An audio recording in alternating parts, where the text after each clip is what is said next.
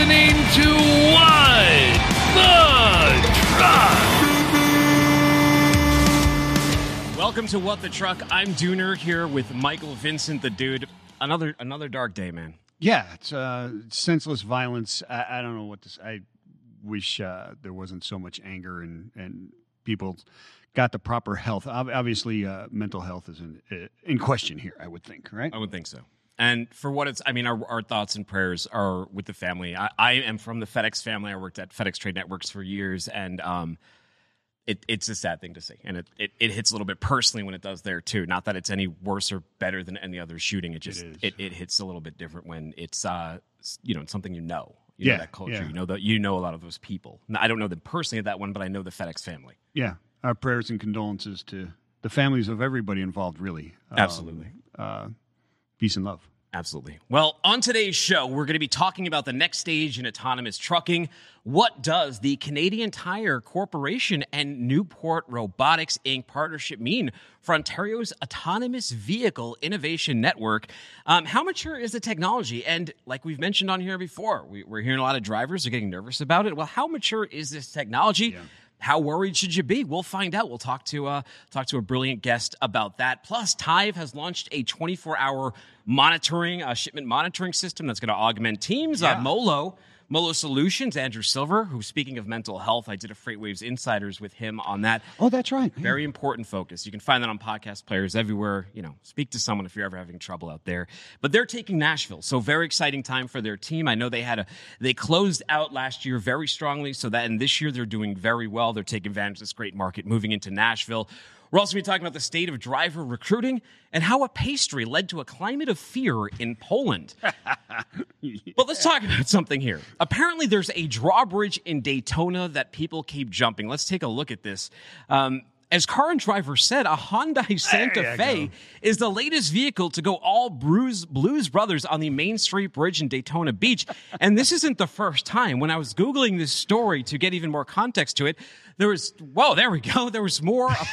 I don't know if that's the same footage right there. That's before the bridge was put in. That was before the bridge was put in. There was a motorcycle that jumped it. I guess this is pretty, and if you guys saw that guy's windshield, he destroyed his windshield. Completely destroyed his windshield. Yeah, absolutely. I mean, that video that played at the end was a joke, but you saw something online about where were the people falling off the drawbridge? So 2019, two Texas men died trying to jump a drawbridge like that in a Chevy Cruze. They drowned. Got to be careful. It's not anything. Don't cross the train tracks, or don't run the train tracks. Don't run the drawbridge. No, man, it's not that important. Yeah, it isn't worth it. All right, no, it is important. We got to tip the band. This episode is brought to you by Redwood, a leading logistics platform company. They've provided solutions for moving and managing freight for more than 20 years. The company's diverse portfolio includes digital freight brokerage, flexible freight management, and innovative platform services such as El Pass and Redwood Connect that fill the gaps between logistics and technology. Contact Redwood at, tell them, dude. RedwoodLogistics.com immediately after the show. And we're jumping right into guests today. We already have Krenar Komani here. He's a CEO at Tive, and I believe that he resides over in my old stomping grounds in Boston. Krenar, thank you for joining us. Hey, thanks for having me, Dooner. Really excited to see you guys. Yeah, I mean, for people who did catch you were on the show not too long ago, but people who didn't, just a real quick 1-2 on who you are and who Tive is. Yeah, definitely. So my name is Krenar. I'm the CEO and founder here at Tive. We're in beautiful, snowy Charlestown, Mass, close to Boston. Is it snowing there today? Here. Can I get up and show you? Yeah, I would. I'd like to see anyway. Look at that. Oh, wow. Yay. Not good. Exactly. Crazy. Just as they say in Boston, if you don't like the weather, just wait a minute. Yeah, exactly. Wait a couple of minutes. So what we do here at Tive is we provide in-transit visibility data around what's happening with shipments. We have these little trackers that customers just literally at the dock, just turn them on, put them on a load, and we can tell them anywhere in the globe where the shipments are and what the condition of the shipments are. Is they hot? Did the temperature get too hot? Did it get too cold? Did somebody open the trailer container all in real time? It's been amazing. We've grown. We almost doubled this quarter, so it's been super fast growth. Well, Michael was investigating you here, and I was. we learned you had an amazing background in cellular technology too, right? Like big passion project. You're doing some really interesting stuff, especially over with MIT, and now it's all kind of coming together with Tive, and you're launching a 24/7 monitoring system that's going to help shipping teams. Tell us about it. It sounds really exciting. Yeah, what we noticed is we sell these trackers and we do really well, and customers know what's happening with them, but let's say a temperature of a reefer hits 40 degrees Fahrenheit for a couple of hours, then our customer gets an alert. Then the customers have to go and call the carrier, call the truck driver, do all that work. So what we're saying is, why don't we take that load off of our shippers, off of logistics service providers, and help them monitor these shipments? And that's I mean, a simplistic way, that's what we're doing. It's interesting. So people talk about visibility all the time and the need for visibility, but it's not just location, is it? Can you talk to the deep visibility of actually what you're providing there? It's not just, hey, it's sitting here and ETA is this. Yeah, it's not just the location. For us, it's also temperature. So condition of pharmaceuticals, condition of food, perishables, think berries, think asparagus, think pharmaceuticals. The other part that we provide is also we have a light sensor, so we can tell when it's a cross-border and the trailer opens, we can tell you when and where it got opened. If it arrives at a warehouse, we can tell you exactly when the trailer got unloaded. So that's important for security reasons. The other part is shock. So what we do is measure shock events with this little tracker.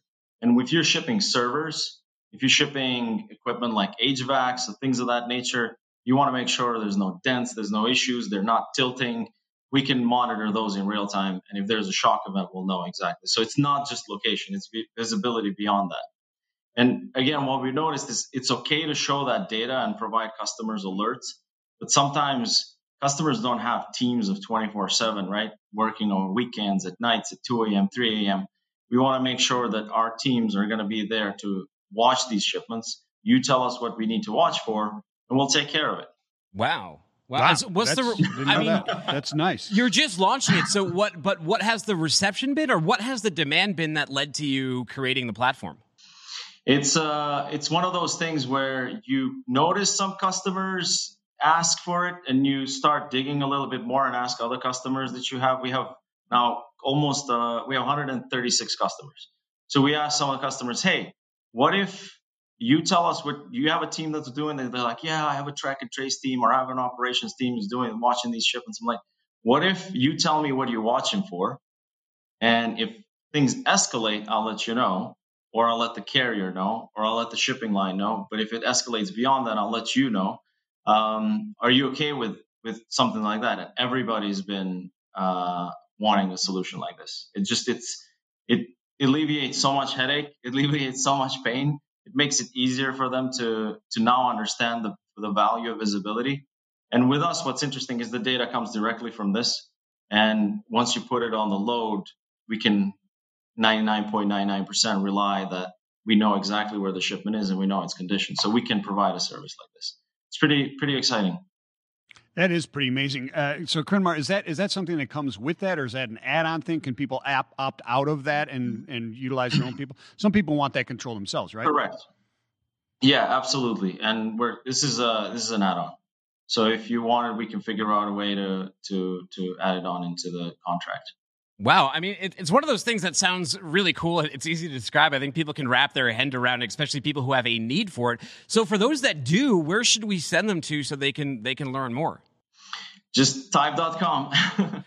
Pretty easy, tive.com, or you just reach us out at sales@tive.com. We're going to have more literature and more press releases around this coming in a few weeks. I just wanted to make sure that you guys are the first to know. So I know it's an honor. It's an honor. We appreciate it. But before we let you go, I'm a little homesick. So tell me what your favorite spot is in that Boston, Cambridge area. Boston, Cambridge area. What's my favorite spot? I love the Seaport area. I just love going there. It's got amazing restaurants and it's a lot of new construction obviously happening, but it's just a nice place to hang around, and it's close to the water. That's what I love. 10 years ago, it used to just be like Anthony's Pier 4 and the Seaport Hotel, and it's is just that right? And a couple empty parking lots, and it's crazy. And now it's just blown up, huh? Yeah. just completely By the different. way, Anthony's PR4, just a quick story, because I'm originally from Kosovo, I'm Albanian, but Anthony's PR4, the founder, was Albanian. Oh, nice. And he came from Albania a long time ago and opened that place. And I think that he's a lot of famous people went there. It was pretty good, the restaurant. Yeah, another one. I was supposed to get married there, so maybe you can send this guy a message. I was supposed to get married there. Then they sold the spot in 2013, like 3 months before our wedding. And fortunately, the Seaport Hotel found out about it, and they matched. We couldn't afford the Seaport Hotel. They matched what Anthony's was going to charge us. So it worked out in the end. And thank you, Maria Stefanos at Fox 25 News. I hope she's still there. But a couple people helped me get that done. But thank you very much, man. Enjoy. Awesome. Enjoy the beautiful Commonwealth. They made a lot of money with that sale. Thank you so much. Take it easy. Congrats on the launch. Nice. Take care. Very nice. Mentioned Andrew Silver earlier. We talked about how we did that Insiders on Mental Health. A lot of cool things going on with them. They're just expanded to Nashville. He's the CEO over at Molo Solutions. Let's bring him up now out of lovely Chicago. Andrew Silver, the tone of this interview just changed a little bit because when you wake up to news of a shooting at FedEx, it touches our industry a little bit too closely. I know we've keyed on mental health. I mean, what can we do about it? And I know you can't solve it. We can't solve it. But I don't know. It's getting scary and scary with workplace violence in these shootings, isn't it? Yeah, it is. There are just so many issues going on in the world. And with police brutality, there was a 13-year-old kid shot in Chicago not long ago that the video came out yesterday. I have an appreciation, at least for our people, and the way that they are sensitive to all that's going on and trying to support one another. There were several messages flying around in our Slack channels yesterday. It's been like, hey guys, be cognizant of what's going on. Let's try to be supportive of one another now more than ever. I mean, in general, we try to be as supportive as we can, but you just got to be cognizant of what's going on in the world and make sure that your people feel that they have outlets to go to express whatever they're feeling in situations like this, because you can't tell someone how to feel when stuff like this is going on. So it's highly unfortunate. Yeah, you really can't. You can't judge people, and I think that's part of the issue that we have with people reaching out for help when they have issues, whether they be emotional or mental or whatever you want to call it, is being judged for how they're feeling, right? And if you lift that, then they can seek that health. Wouldn't you agree? Yeah, absolutely. Absolutely. I think we do a number of things that we try to allow our people to feel comfortable opening up, whether it's, like I said, we have a morning dispatch once a week that I think I talked about on that interview we did. We had a guy send one out this morning, a guy who I've worked with for 10 years, and he explained some of the struggles he's dealt with recently with some family stuff. And it gives me an insight into what he's dealing with. And it gives a lot of other people an opportunity to think, okay, this is someone who's dealt with maybe something similar that I've dealt with. I can reach out to them and know that they're comfortable talking about it. And that might help me with an issue I'll have in the future. That's the best we can do, really, is just make sure that we're here for one another. Amen. Speaking of, you are sending some of your people down our way. You're going to be neighbors with us over in Nashville. We want to congratulate you on opening this new office. What led to it? Tell us all about it. Yeah, so, to be honest, it had to do with hiring Ryan Dent, which we did a few years ago. And just a really, really awesome guy that I've gotten to know and work with now, and one of the hardest working people I've literally ever met in my life, and incredibly appreciative of what he's done for us. And part of the deal we made with him was, hey, give us a year or so in Chicago, come help us build out our carrier team and our pricing strategy. And then once that's done, well, it'll never be done, but once you put your time in there, we'll allow you to open an office down south. And he's from Nashville. We looked at a couple places. We looked at Asheville. We looked at Charleston. Ultimately, Nashville was where he wanted to be, and I was comfortable with it. Plenty of fun things to do down there, and I know that a young, hungry group of people that we'll continue to hire will want to be in that type of area. That's awesome. So, Andrew, you have all these different milestones as you're growing, and you guys are certainly growing. And you recently hit one of those milestones. You're looking at 1,000 loads booked in a single day, wow. Right? Can you talk to who made that happen? How did that go? Did you do that all by yourself? No, not even close. I mean, you got to understand, these people are the hardest working people I've ever met in my life. And they just are we all believe in what we're doing. That it's as simple as that. We believe that we can create a better experience for the drivers and for the customers and frankly for one another that we work with here. And as a result, this is the product of that effort put in and day out for 3.5 years, right? I did not think that we would get to 1,000 loads a day that quickly. We wanted to go fast. We needed to build a network. We can't compete with Robinson, Coyote, some of these larger companies in terms of our buying power unless we have that kind of freight. I mean, we've got to be moving thousands of loads a day to have the network effects that allow us to be more efficient in what we buy at. And it's incredible. I didn't expect it to happen this fast, but I'm not surprised. I really am not, just because of the way that these people show up and execute every day.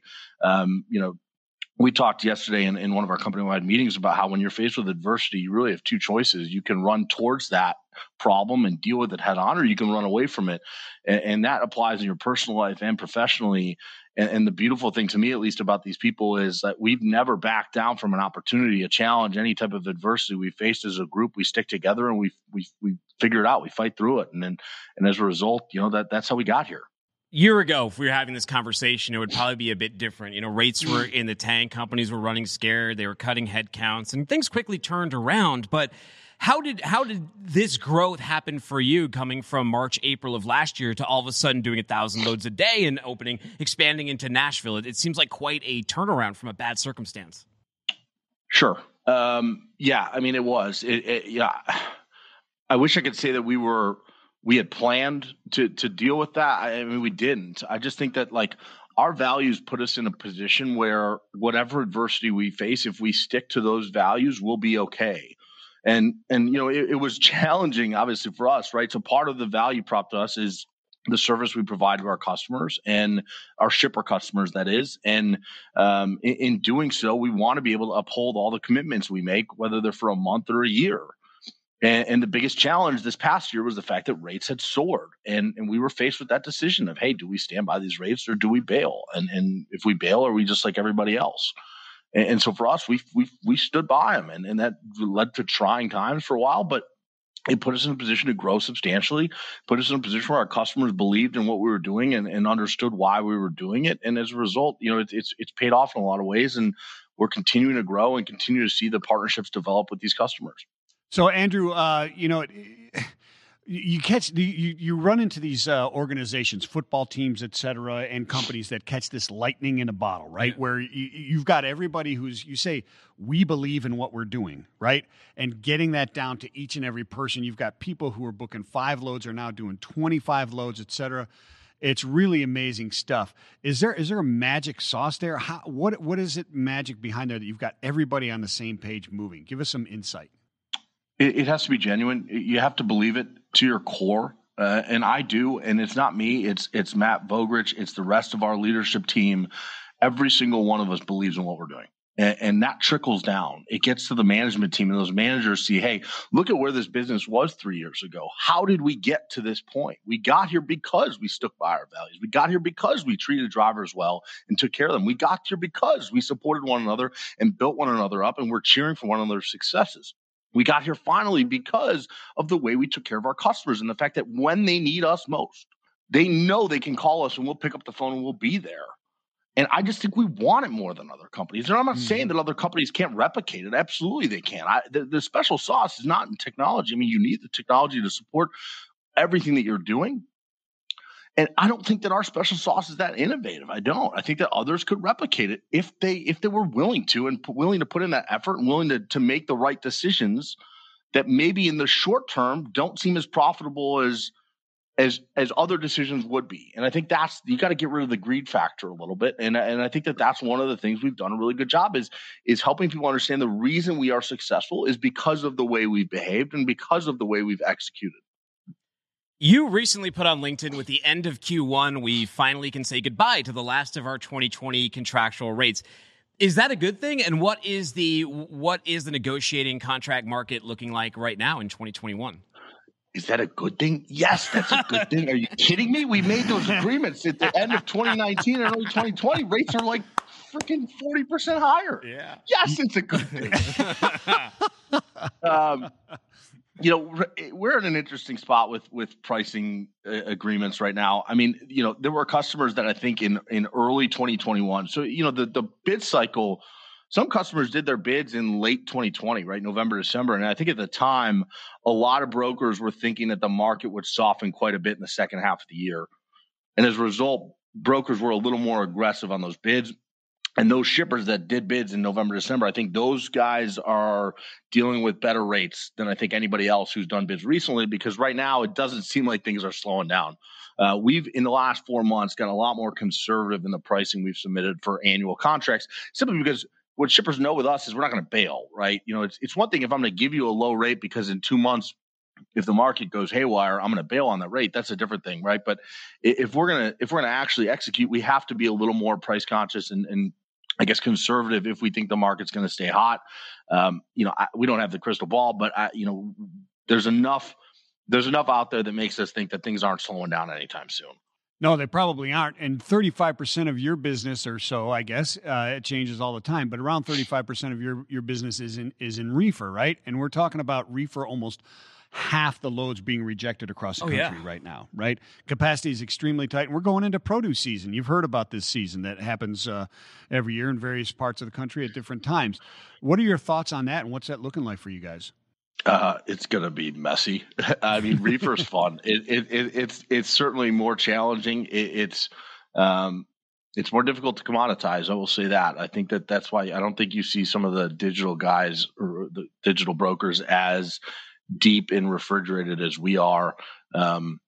And so I see that as a strategic advantage for us. You have to, if you can service refrigerated freight and do it well, you can pretty much handle anything. And so, our people are set up to be able to take on some of those challenges. And, produce season happens every year, and it happens in various parts of the country, and rates go through the roof, and you deal with difficult capacity, and you figure out how to navigate through it. I mean, having those relationships with carriers is the answer to dealing with that. Frankly, it's having carriers that want to work with you, right? Because at this point, a carrier can work with anybody they want. I mean, they can get well-paying freight from any broker. So who are they going to pick, right? You got to think they're going to go with the company that they trust, the company that they know has their best interest in mind, the company that when issues happen will be there to take care of those issues. I mean, we've created our business around, hey, what is it that our carriers and customers want? Let's focus on giving them those things, which has put us in a position where today we've got a lot of good relationships that we can lean on throughout produce season, whether it's in Florida, in the Southeast, or California out west, or the Northwest in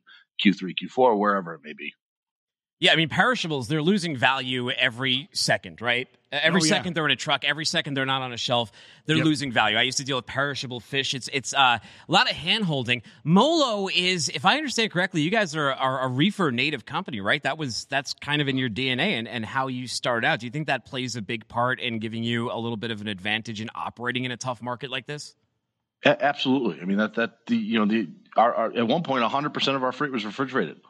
Then we started landing more customers. Our initial investor was a produce company, so all we were doing was produce to start, and that has changed drastically. Right now, the number is about 35%, but 35% of 1,000 is still 350 loads a day. If that's what we're doing in terms of refrigerated, it's a lot, and you end up developing relationships with some of the really good mid-sized refrigerated carriers out there, and it puts us in a position where we can manage that kind of volatility that shippers have and be there as a good support system for them.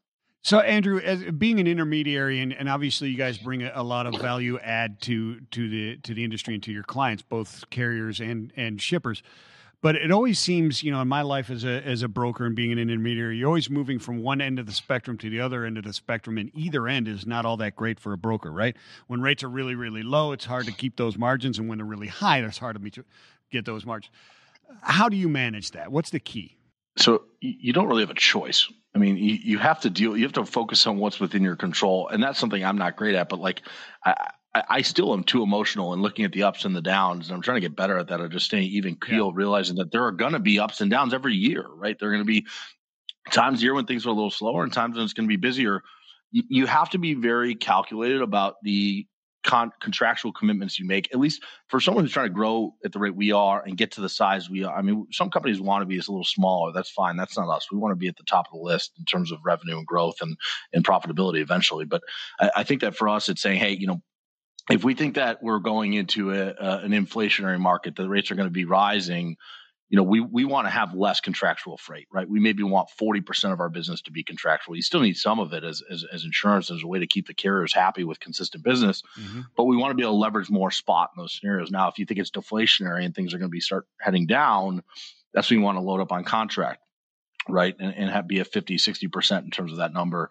Where we got caught essentially with our pants down last year was we were at like 65% contract when rates were soaring, right? And in that type of environment, there's not enough spot business for you to capitalize on to offset the losses you're going to take on your contractual stuff. So that becomes a science, and you have to be able to leverage data really well to understand the right way to make those decisions, both nationally in terms of your overall volumes, but then regionally, if you look at each market individually and say, hey, in the Southeast, we're overweight. We've got 80% contract here. We need to load up on spot or be more conservative in any additional pricing exercises we have. You mentioned data, right? And I mean, you've been known a time or two to throw some shade at digital brokers, but I got to ask you, which freight tech do you think has helped MoLo the most in the past year? What kind of solutions do you think have really enhanced what you do? Well, we use Power BI ourselves, and we have a team that's focused on building out all that and making sure that our team is able. It's all about being able to make the right decisions, and you have to be able to educate yourselves on what is it that we're trying to get here, and leveraging the data to do that is important. And then obviously, we have a partner. We're not affiliated by any means, but we are their first customer. That's Mastery Logistics Systems. It's my father's company. They are building out our software as we speak, and kind of every day it gets a little bit better, and it allows us to be a little bit more efficient, automate a little bit more, and get to the point where frankly we will be able to offer the same level of automation as all of the digital brokers that I don't throw shade at. I just speak about honestly. Hey, spin that wheel for him before we let him go. I was going to say, can I spin the wheel? Spin the wheel. Stupid question. Spin the wheel for him. Cool. I don't want to spin all right, it like rounds goes for what do we got? There we go. Slow it down. All right, Rig here that it thing. is. Here it is. All right. All right, Andrew, we're going to test your honesty here. You just found a long-lost crypto wallet lying on the streets of Chicago. Spend it all. There you go.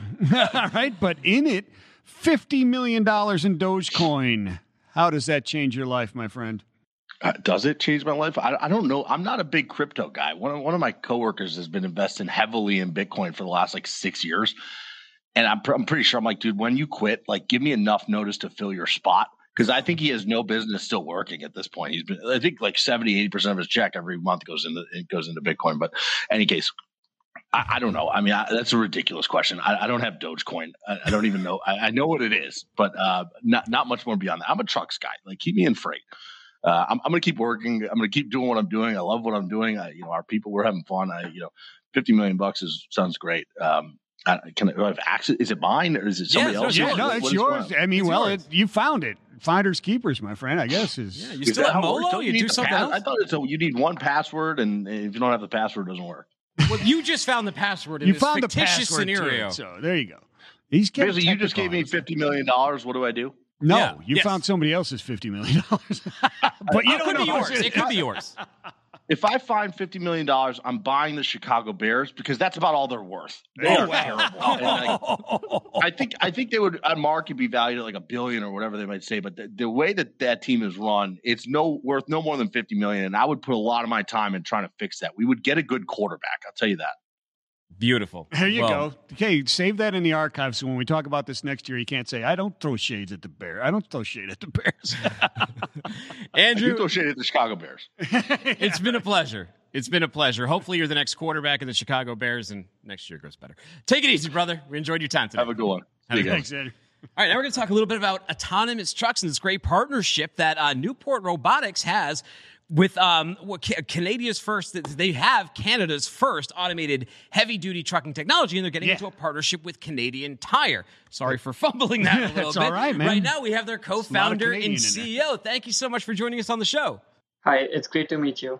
It's a pleasure to be on the show. This is awesome tech. And hey, whenever I talk about autonomous trucks, the example people always throw up is Canada. How are they going to operate in Canada in a cold environment and all of those kind of things? So maybe you can shed some insight onto that. But before you do, introduce yourself to us and give us the elevator pitch on Newport. Sure. So I'm Raghavinder Saidev. I'm the president and CEO of Newport Robotics. And my background has been for the last 9 years in autonomous driving, robotics, computer vision, machine learning. And I've worked at multiple different startups in the past. So I'm a technology person with an entrepreneurial mindset who likes to bring big transformations in a particular chosen industry. So the goal is to build the next $1 billion company in the next 5 to 8 years. So that's a bit about me. And a little bit about the company is, so we built Newport in March of 2019, and with the goal to automate supply chains using self-driving trucks. So we've seen autonomous driving being researched a lot, but we don't still have a product. So our goal is to build these autonomous trucks onto the market, and we are specifically targeting short distances, so specifically intermodal drayage operations, trucks that move from a shipping port or a nearby rail terminal to nearby distribution centers in the case of retailers. So we want to basically increase the efficiency and the throughput of these distribution centers. So that's our, and at the same time using eco-friendly technology, reducing the fuel consumption, because we feel that using our technology, we can hit all these goals at the same time, lead to a more safer transportation system. Well, So that's a little brief it seems like discussion about Canadian Newport. Tire Corporation and the government over in Ontario both like what you have to say about this. So tell us about this partnership. What does it mean? What's going to happen? Sure. So it's a 2-year project. It's a $3 million pilot in which $1 million is being contributed each from the government, Canadian Tire, and Newport Robotics, so towards the project cost.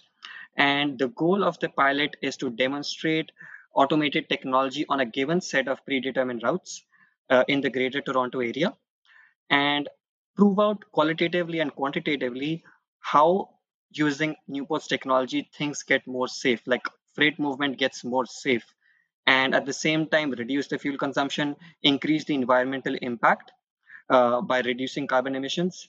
So a little bit about the project is the goals of the project is what I mentioned just now.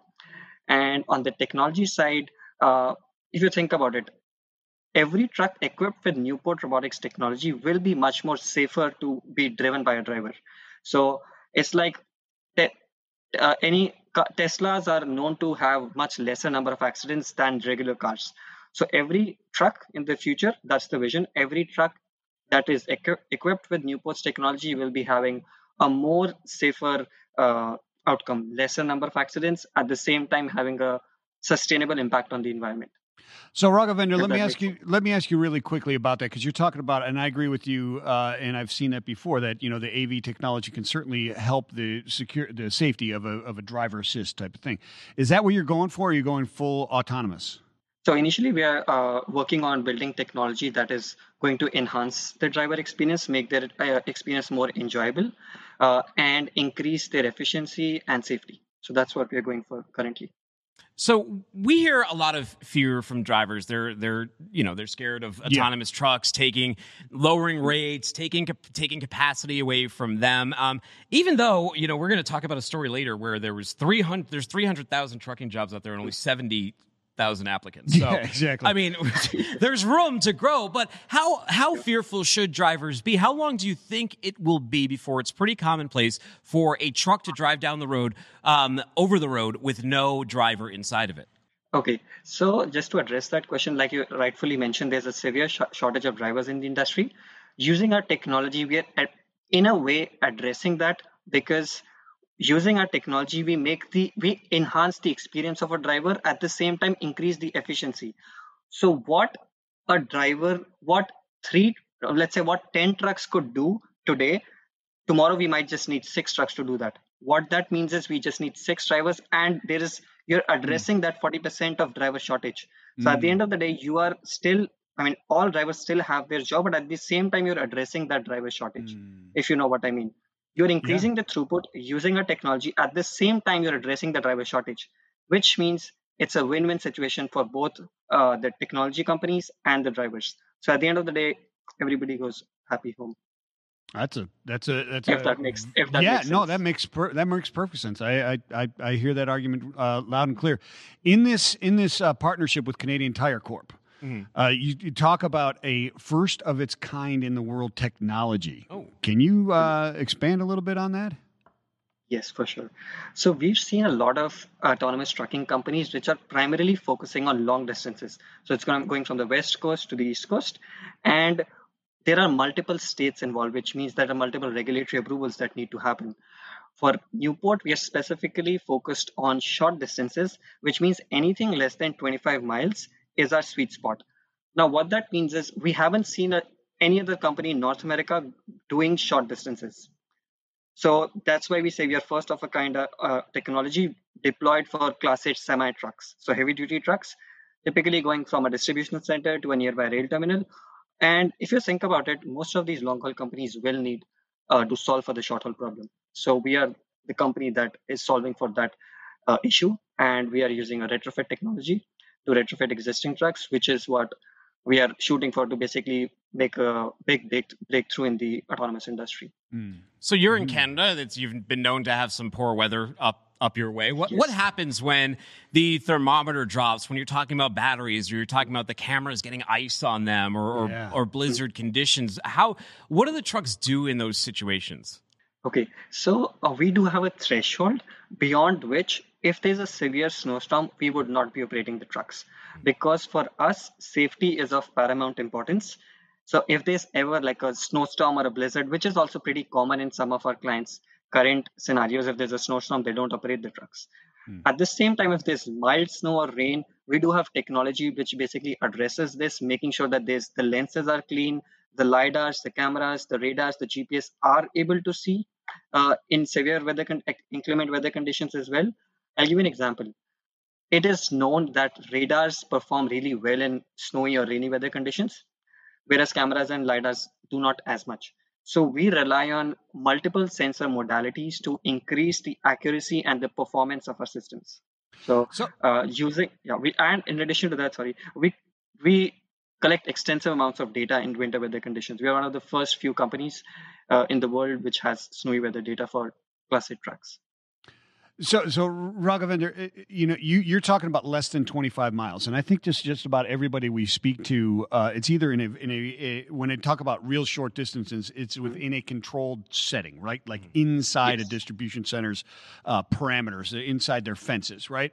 Or they're talking the long haul mile, right? The open road is the easier place to do this. You're taking it to the 25 miles, where you would say, at least in my mind, I think there's a lot more complications in that. Why specifically did you go there? Is it because nobody else is going there? Because it doesn't seem like it's the easiest place to go after an AV.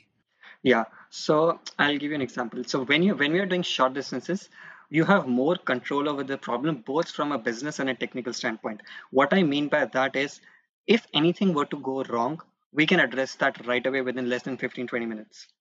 These trucks are running in that particular set of region where we have a remote monitoring center in close proximity. We already know how the route looks like. So you know where is the traffic sign, you know where are the lane markings, you exactly know each of the static objects present in the scene. So you have a very heavy, high definition map of the entire route on which the truck is running. So that's how you actually simplify the problem as opposed to when you're going long haul. Both long haul and short haul are fundamentally different problems from a technical standpoint, because when we solve for short distances, the technology that is used is different than when you go for long distances on a highway. Highways, they're operating at up to 70 miles an hour, up to 120 kilometers per hour, pardon my usage of units. But in the roads that we are aiming at are running maximum around 60 to 80 kilometers per hour, which is around, I would say, around 45 miles an hour, if I'm not wrong on the math. But so it's easy to prove out the safety, essentially. So that's why and it's easy to prove out the safety. You can scale much faster, we can deploy quicker. So those are some of the reasons why we chose the market. It's not just because nobody else is there. I mean, that's a thing, and we do expect companies to enter this region, but we are the first movers in this space. So we are learning a lot from our current experience, and we do hope to expand on this industry. Well, you passed the Canadian litmus test. You apologized for using the metric system. He's definitely Canadian, right? But so I get it. So this is a question here. So I wish it wasn't this way, but we know that freight is this way. Do you think it would put autonomous vehicles at a disadvantage that other brokers will be like, well, my driver will go in the snow, and the robots don't. They're too safe. Do you think that segments you away for it, or there's still enough of a market and the people who want to be dangerous can still be dangerous? Is the question that will drivers driving in snow have an advantage over the robot? Well, because they know that the human driver is going to be forced to by his evil dispatcher to go and deliver that load. And he's going to get screamed at, he's going to get yelled at, where you can't really call up a robot and scream at it and yell at it, unless you have these things talking like Kit now. We can actually have these things talking because we have like a sound. So you can actually have a microphone in the robot where somebody in the control room is actually monitoring the entire thing. So you can actually have that as well. Just to So we can yell at it. Now we're talking. Sign me up. I'll buy 3 of them. Yeah, sure. Yeah, place your order tomorrow. So to address your question on the snowy stuff, so yes, and that's the safety piece, that if we see that there's a severe weather condition, it's not safe to drive, we would not do that just because we want to take maximum safety precautions. A human driver could choose to do that, and depending on it's a risk at the end of the day, and it depends on client to client, person to person, driver to driver. But I can just speak for our technology that we would put a threshold beyond which we would say, okay, it's not safe enough to drive beyond a certain set of threshold of snow on the roads. Nice. I mean, the best way to deal with fear, too, and fear about autonomous vehicles is to actually have these conversations and talk about it. Oh, yeah, absolutely. 100%. And get that out there. And thank you so much for sharing with us what your company does and answering some of our some of the ins and outs of it all. If people want to learn more, where should we send them to? You can send them to newport.ai or email us at contact@newport.ai. So I get all the emails, so I'll just directly reply right away. Thank you very much. We appreciate your time today. Take it easy and have a great weekend. Thanks a lot, guys. Thank you. Sadie knows a little bit about Trucker Response. She spent a lot of time at CDL Life. She's now a recruiter for NFI. Sadie Church, thank you for joining us. You've probably published a few articles on autonomous trucking on CDL Life and seen the comment section from truckers, right? Yes, we absolutely have. How you doing today, Sadie? It's good seeing you. Doing great, thanks. Good to see you as well. Thanks for having me. You know, we were just talking about solving that problem of filling the seats in trucks, and it's been a big challenge. It's always a big challenge, but in tight markets, it's an even bigger one. How have things been going over at NFI in terms of trying to fill those seats? Yeah, I mean, it's definitely a challenge right now. We're doing all that we can to reach drivers in new ways, trying new techniques and things like that. But yeah, it's good. It's been a challenging year. Yeah, I bet it has. Sadie, do you buy the argument that AV will just bridge that gap between the number of empty seats out there and the available drivers, or do you see it as a disruptor and taking away jobs? What's your view on that? I see it as a disruptor, and I do think it's further in the future than what we're anticipating. Yeah, I would agree with you, Sadie. I think that it's something that is going to happen eventually, but not really in the near term. And I don't think it's going to impact rates or capacity that quickly that you need to just drive around every day fearful and sort of angry about it. But you should be aware. You might want to do some other skill training. I'm not really sure. It'll open up new opportunities for people, too, who want to work on the technology side of that business. Sadie, you've had a pretty long career in this business, and I know that pretty soon are you a Jersey girl? Are you moving back to New Jersey soon? Well, I'm currently living in New Jersey. I'm moving back to the Midwest. Midwest. Where are you from? Kansas City. Nice. So, talk what have been some great moments from your career so far at CDL Life? I'm a huge fan of CDL Life because they tend to cover a lot more of like the weirder stories in trucking, like just weird things that happen on the road. And so I read it every day. But you've probably, and I know that when you were there, you used to be out in the field a bit too. So, what are some of the fun projects you've been a part of there? Yeah, CDL Life definitely was one of the most fun things I've ever done. Building a driver community that was very driver specific. When we entered the space, we really looked to kind of fill that hole, right? We wanted to be the one-stop shop for drivers where they could find not only news and information that's important to them, regulations they need to know about, road closures, weather issues. We also wanted them to be able to, take a break, read some entertaining articles, watch some funny videos, get some recipes for easy to cook meals, things like that. So we just really tried to fill those holes that we saw that some of the other publications weren't doing at the time. Sadie, I'm really interested in the recruiting aspect of things. I really am. There's so much to talk about there because it's such a big thing right now. We've got truck orders and order for new capacity at record levels and coming on. And then the big question is, okay, when this capacity comes, it's going to hit the road. Is it going to hit the road? I mean, what's your thoughts on that? We're having trouble recruiting. Is it going to come back? Are the schools going to open and suddenly you're going to be able to recruit like crazy? I don't think so. I think we're going to be hurting for a little while, but I do think that there are things that companies can do better. We can do a better job leveraging our drivers to tell our story. We can do a better job with our advertising. We can do a better job with our branding to get our message out there. I do think there are some things that we can do. And I've also noticed that a lot of companies have, I was talking to another friend who said, we're really struggling. So they've decided they're really going to focus on retention, right? If you're just now starting focusing on retention, you're kind of late to the game. Yeah, I saw that too. I laughed. I was like, no kidding.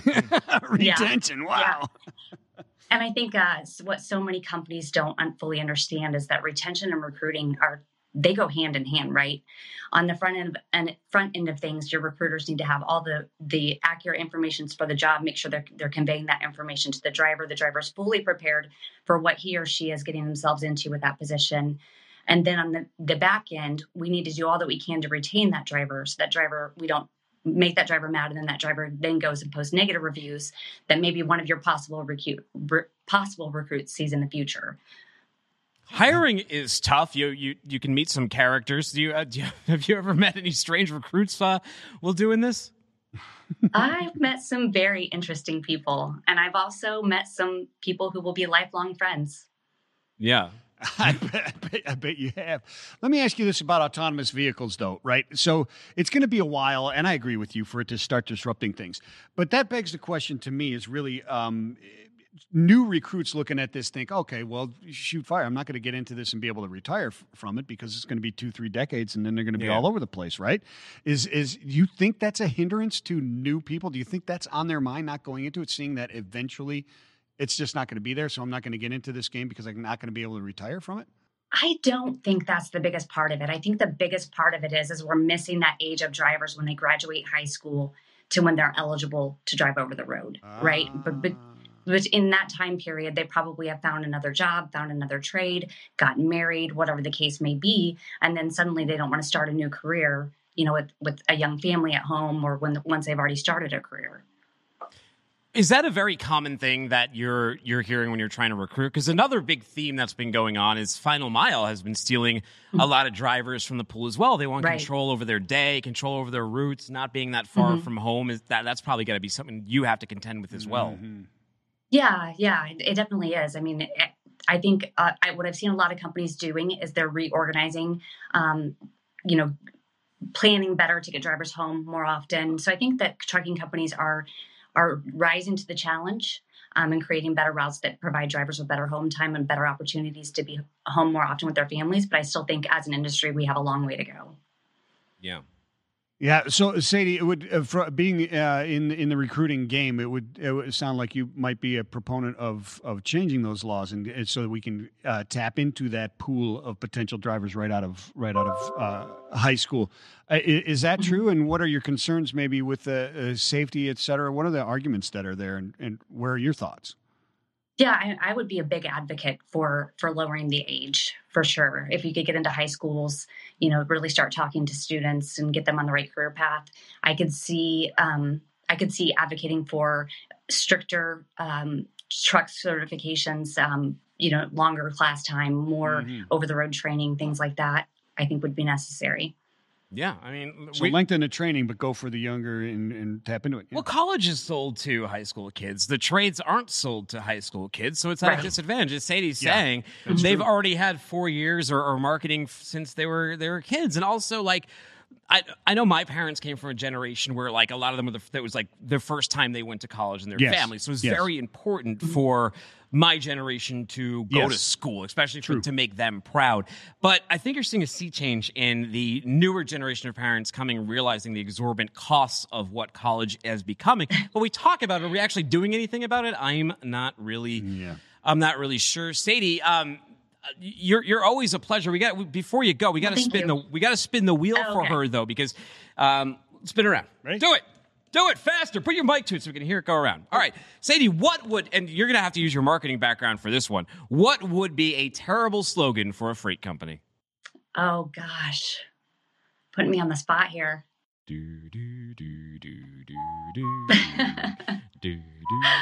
Terrible slogan. I'll give you some inspiration. How about service as boop as you can stand? Yeah. When it Where's my absolutely freight? Positively has to get there sometime in a not too distant future. That's a good one.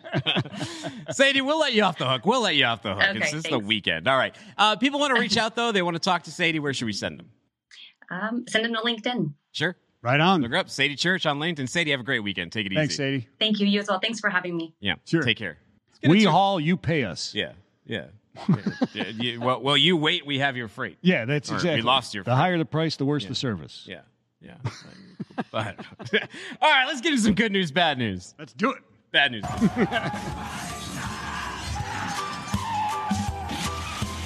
bad news and good news.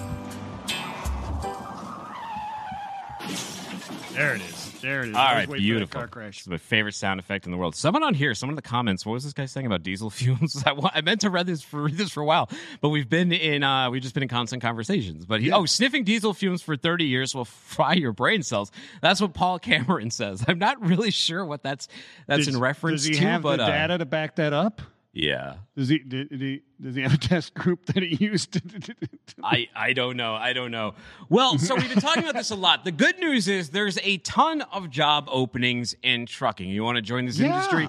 Not going to be hard. A lot of companies upping their bonuses and stuff like that. Here's the bad news. There's not many people willing to take them.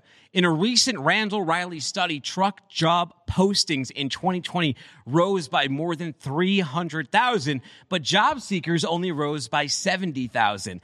Data from the Bureau of Labor Statistics shows the dramatic decrease prior to the pandemic. Trucking companies have not been able to increase their driver labor force back to those pre-COVID highs.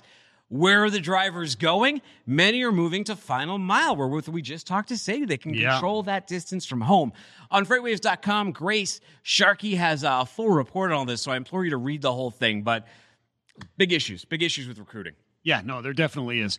All right, so here's the other good news, my friend. Here's some good news. The White House has released their infrastructure report cards. Yeah, about time. Somebody's going to get some free McDonald's. Remember when I they used get to an do A, that? You bring an A, you get a free smoothie or If something. I get an A, I get to go to the Chattanooga Zoo. There you go. If you get an A. The problem is, you're West Virginia, my friend, where 1,500 bridges are going to fall over at any second. So these two states received all D's, the latest scores in the continental U.S. The lowest scores. Yeah, the lowest scores in the continental U.S. according to the report, and CDL Life, Delaware, where there are 19 bridges and over 250 miles of highway in poor condition. Since 2011, commute times have increased 5% in Delaware, and on average, you as a driver pay $456 per year in costs due to driving on roads in need of repair. Wow. West Virginia, my friend, 1,545 bridges and over 3,200 miles of highway in poor condition. Since 2011, commute times up 6.4%. Average pay per year for a driver, $726 because of roads in need of repair. Delaware, this is a crazy thought here, but you have like 6 billion companies registered in Delaware. Yeah, that's true. Maybe you could find Delaware some company money is with pretty them. common. I mean, maybe they won't come there anymore, but people are incurring $456 a year damage to their car. What is going on? I don't know. You're absolutely right. It's like a Wayne's Delaware company's pretty common phrase, right? We're in Delaware. And Delaware's got what, like That's a very dated 700 reference. miles in roads or something? It's got too many. Well, I mean, I could see West Virginia, $726 per year in cost due to driving on roads that are unkept. I mean, I could believe that. Well, it's pretty rough. Appalachia, just driving through the trail. Dude, if you've driven the turnpike there. Oof. All right. Well, good news. Arkansas, Kansas, Missouri, Iowa, and Nebraska are taking part in coordinated enforcement efforts targeting drugged drivers as part of a campaign dubbed, "If you feel different, you drive different. Drive high, get a DWI." Click it or ticket was better. Click it or ticket was better. I mean, that's a little wordy, isn't it? It's a bit to put on the bridge signs. Yeah. It's a bit to read. Because if you read that, your eyes are off the road and then you're smashing into a bridge abutment. Don't be that guy. 'Cause- Don't drive high. That might be catchier, right? Yeah, don't drive high. Don't be that guy. Don't be that drive guy. high. Don't drive high. Don't be that guy. That's what I would go. Drive high and die. But here's the thing. So some of this stuff is obvious, right? You're like, okay, yeah, I shouldn't smoke a J before I drive the truck, right? Or I should put the crack pipe away or whatever it is. Well, here's what's interesting. Hands-free crack pipes only. Well, yeah. Right. But what officers say, they'll be targeting drivers who are under the influence of both illegal and legal drugs, including over-the-counter medicines like cold medicine and sleep aids. So I guess be careful if you get inspected. I don't know. Maybe don't keep your Robitussin in plain view, or don't, robo-trip before you take a trip. Right? Yeah, read the back. Do not operate heavy machinery, my friends. What do you think that means, though? I mean, are there a lot of... it means people like me who have allergies, and when I take like a Benadryl, I'm totally out of it. Should not be driving. But you can't get busted just driving Benadryl in the truck, can you? Probably not, but if you're swerving all over the place and running into bridge abutments, you probably can get arrested. I mean, they treat you like a criminal when you're buying the Sudafed anyway. Oh, yeah, they certainly do. Sure do. They certainly do. In some cases, it's warranted. Here's some bad news, my friend. There is a mysterious creature lurking in the trees near an apartment building in Krakow, Poland. Wow. Release the Krakow. Release the Krakow. Residents are scared stiff, man. This thing is jumping from tree to tree. It's attacking people. It's out of control. What's happening here? Well, they called the Animal Welfare Society, finally came into this, because, I mean, this is like, the Yeti or something is just destroying this building and defacing the sides of the building and everything. And what they found out, it's actually a croissant. What? A croissant. What? Which is not a pastry. Wait, a croissant, bro. It was a croissant hanging in a tree. Was it in an animal's mouth? It was not. It was not. All right, you were in more danger from a sloth, actually. So there's like a mass hysteria incident? Yes. Like someone's like, whoa, what is it? But it's weird. Why would they be so afraid of a croissant? Like, it's not moving. Maybe the wind was moving. Maybe it was stale. I don't know. Maybe it was precariously perched on a limb and could hit somebody in the head and it was stale. And I've been chasing down a story all week. I've been talking to Emily Zink, our former GM of content, and I remember her quite well. She's over at the Cincinnati Police Department, and in Cincinnati, there's those monkeys in the graveyard. People spotted a bunch of monkeys. Yeah, it's like a big thing in Cincinnati, right? It's a big thing. Yeah, it's like the biggest story in Cincinnati. Bigger than the Reds, bigger than the Bengals. Of course. That's not hard to do, really. Not hard to do. But but apparently there's a bunch of monkeys there, but people thought they saw monkeys. But in this incident, Emily tells me that the animal people, like how they sent out, they're like, the animal welfare to people come out. That's not cryptozoological animal, Dude, that's a there's croissant. monkeys in the graveyards. Did they take a baker out there to verify that too? Yeah, they did. Do a little DNA test. Croissant. That's how I do. Like gold to see if it's real. Like the croissant. A little stale, though. It was flaky and buttery. But no, she says it's turkeys. So a lot of people don't know this, but turkeys roost up in trees. When they sleep like up wild in trees. Turkeys or like butterballs? Like frozen turkeys? Like bottles of it? No, like real turkey, like real turkeys. So at least these are live. So they think that not like in Poland where it's just a croissant. No, but there's live turkeys up in the trees. That's what they're saying. It was turkeys, but I don't know if it's a cover-up.